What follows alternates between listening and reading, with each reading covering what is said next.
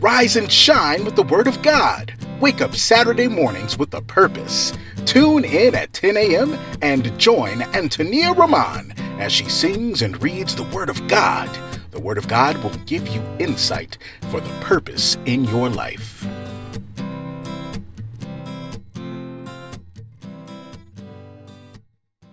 Now here is your host, Antonia Roman.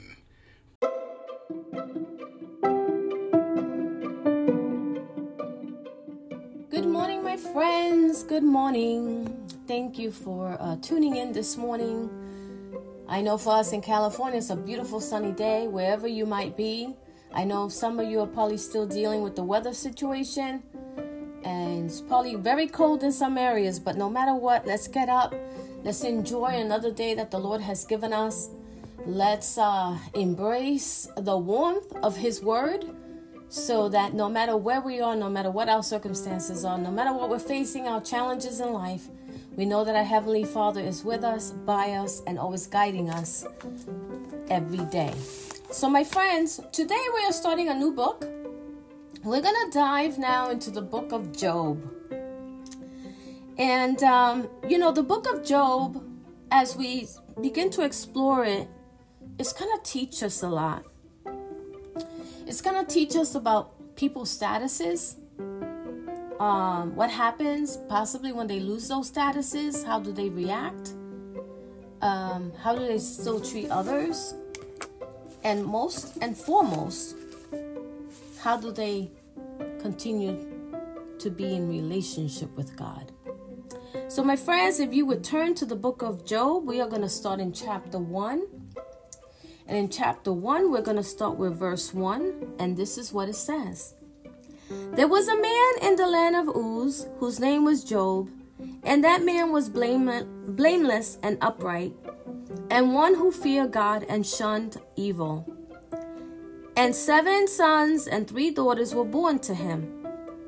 Also his possessions were 7,000 sheep, 3,000 camels, 500 yoke of oxen, 500 female donkeys, and a very large household, so that this man was the greatest of all the people of the East. And his sons would go and feast in their houses, each on his appointed day, and would send and invite their 3 sisters to eat and drink with them. So it was, when the days of feasting had run their course, that Job would send and sanctify them, and he would rise early in the morning and offer burnt offerings according to the number of them all. For Job said, it may be that my sons have sinned and cursed God in their hearts. Thus Job did regularly. Father, thank you so much for your word. This word is so powerful. This word is so true. And this word we could definitely apply to our lives today. We thank you for the message. We thank you for the example of this entire story we're going to be diving into with Job and his family.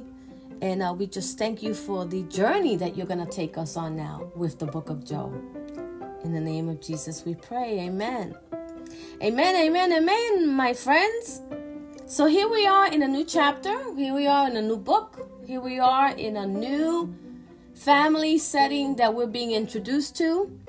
Right away, it starts to explain to us who the people are, right? Just like any story, it starts to tell us. That's why the books and the stories in the Bible are so amazing, because it speaks to us in layman's terms at times, just like everyday life experiences that we have. And when it starts to say here, there was a man in the land of Uz whose name was Job. Right away, we have this first person. There was a man named Job. And that man was blameless and upright. What does that mean? That man was honoring God, following commandments, respectful to others, right? He was doing things according to what God would want him to do.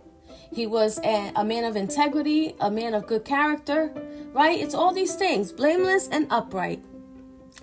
And one who feared God and shunned evil. So he feared God because he knew God was all powerful. And at the time of Job, everyone knew that God existed. But also everyone knew that there were other things going on in different nations surrounding where Job was in this place of Uz. And but Job was faithful to God, and he shunned evil, meaning he didn't sin, he didn't fall into temptation, he constantly, did the right thing, which is a perfect example of what we should follow in our everyday lives today.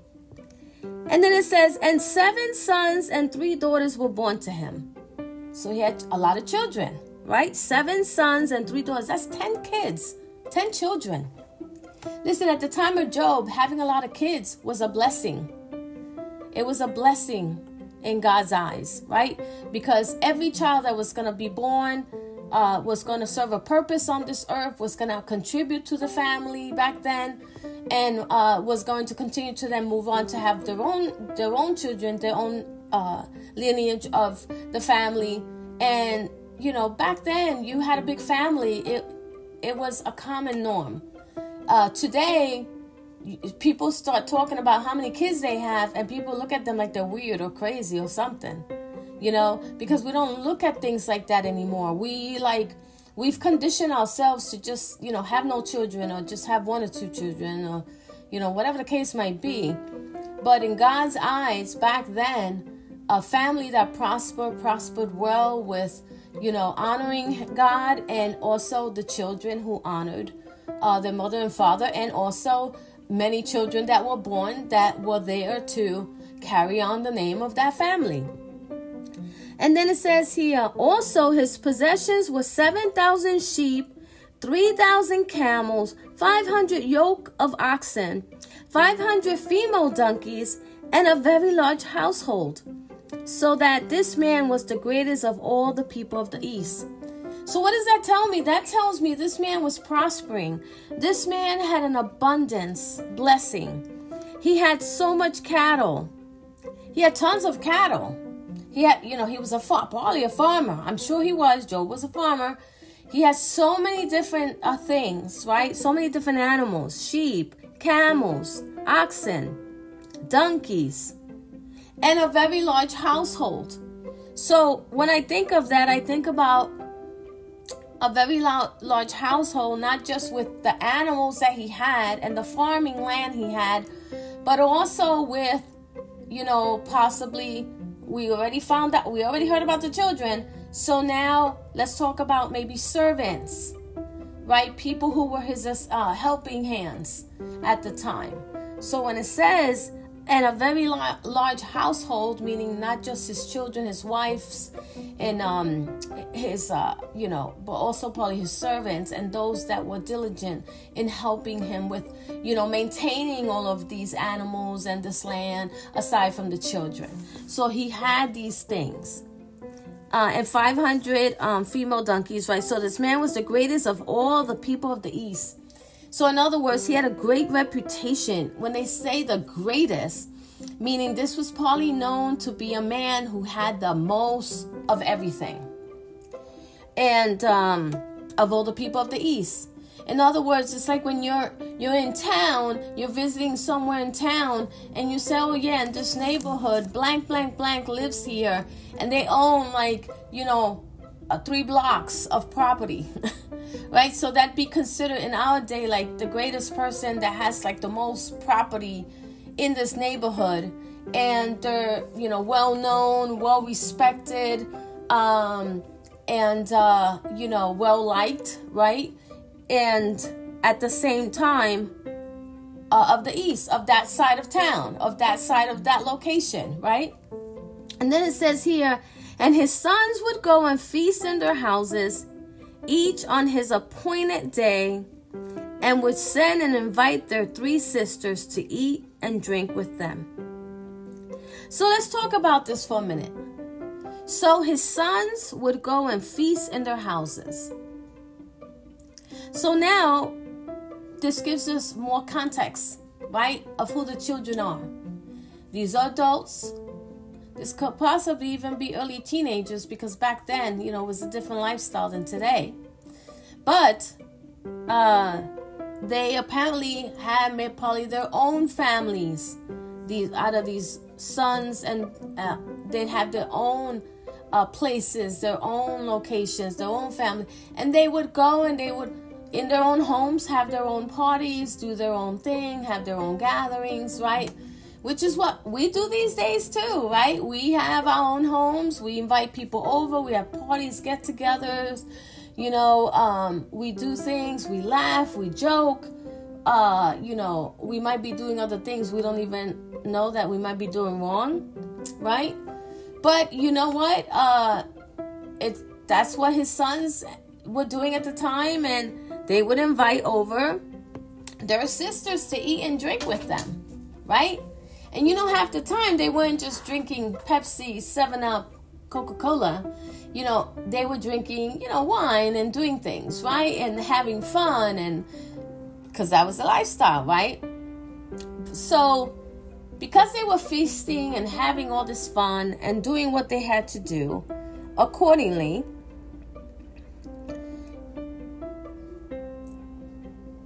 that's them living their lives just like we do every day. You and I wake up and we live our lives, right?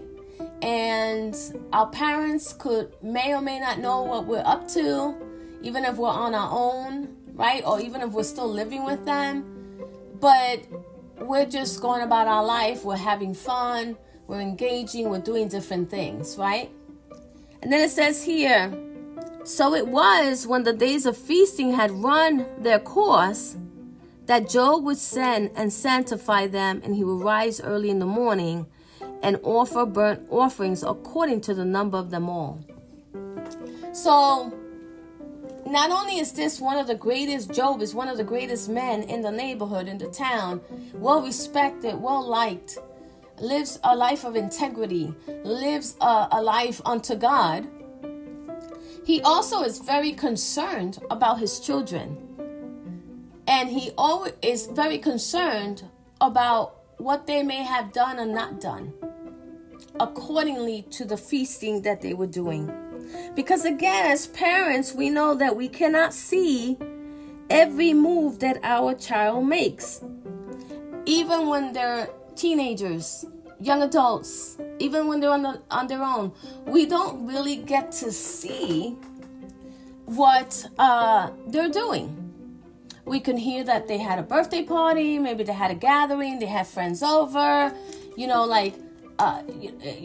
had some games, whatever it was, you'll hear about it, but you don't really know what they were doing, right?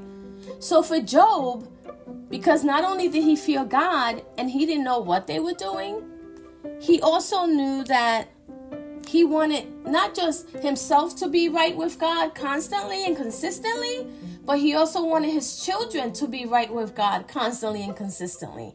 And he knows that his children may have messed up somewhere along the line. So in order to protect them and cover them and continue to have God on their side, he would sanctify them. And he would rise early in the morning and offer burnt offerings according to the number of them. He literally would go and make a sacrifice unto God for the sins that possibly his children may have committed that they weren't aware of, right? Now, at the end of the day, you and I both know that there's nothing greater than a praying parent on our behalf. Especially when we know our parents are praying for our salvation. And in this case, Job was constantly praying for the consistency of his children, because he didn't know if they had innocently done something wrong or against God or sinned in some way. So he would sanctify them. He would make sure that he'd pray for them. He'd be an intercessor. He'd do a burnt offering unto the Lord on their behalf for all his children, 10 of them, right? And this is something that he did, I'm sure, all the time. Because look, you cannot always have an eye on your kids. And parents, if you're hearing me right now, you know exactly what I mean. You drop your kids off to school, They're in school for what, 6-7 hours? You don't know exactly what they've done in school. You know they're supposed to be in class and they're supposed to be doing other things, learning. But you never know what they're doing when they go to the bathroom. You never know what they're doing when they're outside during recess time. You don't know what they're doing. And even as adults, again, once they've moved on with their lives, you don't know what they're doing. But if you're a parent who really loves your children and are always, wanting to intercede for your children, you will always pray for your children no matter what. You will always include them in your prayers. You will always include your children when you're praying during your devotions. Because you have a relationship with God and you want to always make sure that your children are safe, are good, are in the right place they're supposed to be in. And if they've done something wrong, you're the intercessor on their behalf to help them. Now, I know some of you might be listening to me and say, man, this is interesting. Yes, it is. And it's no different whether it's a parent to a child or a friend to a neighbor or a friend to a sibling, right? Or a friend to a coworker. It's the same thing. We should do this in helping of each other, in building family, because it was obvious that Job was a man who was, it was very important for him, for his family to be on track and on the right track. And he was always doing the best thing for his family. Not only was he always taking care of himself with the relationship he had with God, but he always wanted to make sure that the relationship for his children with God was also secured. And I don't know about you, but there are many parents out there praying for you that you're not even aware of. There are many friends out there praying for you, co-workers praying for you, family members praying for you, because they don't know what you're up to and what you're doing. They might just hear through the grapevine what you've been up to, but they're praying for you because they want you to do well. They want you to succeed. They want you to be right with God. I'm getting ready to go on travels, and I had a dear friend call me yesterday and wish me well to my travels. That, she was praying for me. And I appreciated that so much. Because, she knows what I'm going to have to endure. And she knows she's not going to be able to see it or be with me in the situation. But she wants to pray on my behalf and make sure everything goes well. And that I'm secured and protected. So Job, this man that we're learning about right now, he had integrity. And he wanted to sustain that integrity, not just for himself, but also for his children. He's considered the best man on the side of the East, right? Well, he has a great reputation. He doesn't want to burn bridges about his reputation. He wants to make sure that he's still in the right place according to God and according to the right things. And then it says here, for Job said, it may be that some have sinned and cursed God in their hearts. Thus Job did regularly. So he was saying, there's a possibility that some of my kids may have sinned during this feasting time. Who knows what they were up to? Who knows what they were doing? And if that was the case, they may have also cursed God. Things may have, because listen, when you start to drink alcohol, things start coming out of your mouth that are not supposed to come out of your mouth. Or they come out from the abundance of the heart that's really been hidden all this time, right? Because the alcohol takes over your brain, and then it makes you disoriented, incoherent, whatever it does to you at times, makes you totally drunk, whatever the case might be. And you're not thinking straight. You're speaking irrationally, doing things irrationally. So Job wanted to make sure that, and he acknowledged and realized that this may have happened, that this was a possibility. So without any further ado, he would go straight to God to atone for them, to pray on their behalf, so that God would not forget about his kids. Do you understand what I'm saying, guys? My friends, do you understand what this means? This means Job was a man after God's heart as well. He wanted to do things right by God. Because listen, we all know kids. We all know our children. We know what they might be thinking sometimes, and things that they give us key words on that sometimes we're like, oh, maybe my son or daughter's not really into like Bible study. Maybe they're not really that excited about it. You know, you get hints. You know your children. Job knew all his children. He knew their personalities. He knew their tendencies. He knew how they would react, whether it was passive, aggressive, whatever it was. But he knew his children. And he wanted his family to continue to stay right with God. And he wanted to uphold and he upheld his reputation in town. Because that was more important to him, fearing God. I'm sure that, for Job, like, he had it all. He had it all. He was very, very well off. And a lot of times when people were very, very well off, they don't think of doing the right thing. But in Job's case, he had it all. He was a wealthy man, but we know he was wealthy based by everything we just read of what he has in his possession that God has blessed him with. But he wanted to still uphold the right thing to do, the right character, way of being, integrity, respectful. He has morals. He's doing the right thing. And as we end here at this time with this passage of scripture, my friends, I want us to think about that. I want us to think about, are any of you, in the position right now of Job that we're reading? You have it all. You have all the blessings. You have above and beyond anything you could have imagined. And are you honoring God?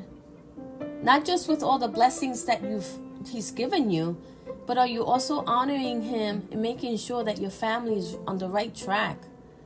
That if, someone's falling in possible line with sinning, are you interceding? Are you stepping in and interceding for your loved ones? This is very important, my friends. This is very enlightening, in my opinion. We have to ask ourselves, do I pray for my sisters and brothers when I'm hearing things? Am I really setting, things up according to God's way of how He wants me to do things and treat my family and speak and intercede on behalf of my family, especially my children? We have to think about that sometimes, my friends. So it's very interesting. The story is great. As we're reading it, it's just, we're getting to know this person, this man. We're getting to know his family. We're getting to know what he possesses, his status in town. And we're also knowing that this is a man who fears God and wants to do the right thing in God's eyes. So I'm going to leave you with that, my friends. And I hope that you continue to enjoy the rest of your weekend. Know that God loves you. Know that no matter what's going on in your life, no matter what challenges are coming, God is there to help you and to intercede on your behalf. So stay diligent in prayer, stay diligent in the Word, stay diligent in communicating with God. Continue to give your life over to Jesus Christ. If you have not done so, please do so today. It's something that's free to surrender your life to Christ. There is no fee for it. There's no subscription plan. There's no payment plan. There's no, salvation through Christ is free. Salvation through Christ is for everyone. So don't forget that, okay? Stand strong and know that you are loved. And I look forward to sharing the word again with you next week. God bless you. Antonia Roman is the author of Confessions of a Christian Woman, A Journey in Marriage, A New Beginning. In this book, Antonia shares her personal journey in marriage and how she used God's Word to help her overcome verbal abuse. Tune in next Saturday as Antonia Roman continues to dive into the Word of God. The Word of God gives you insight for the purpose in your life.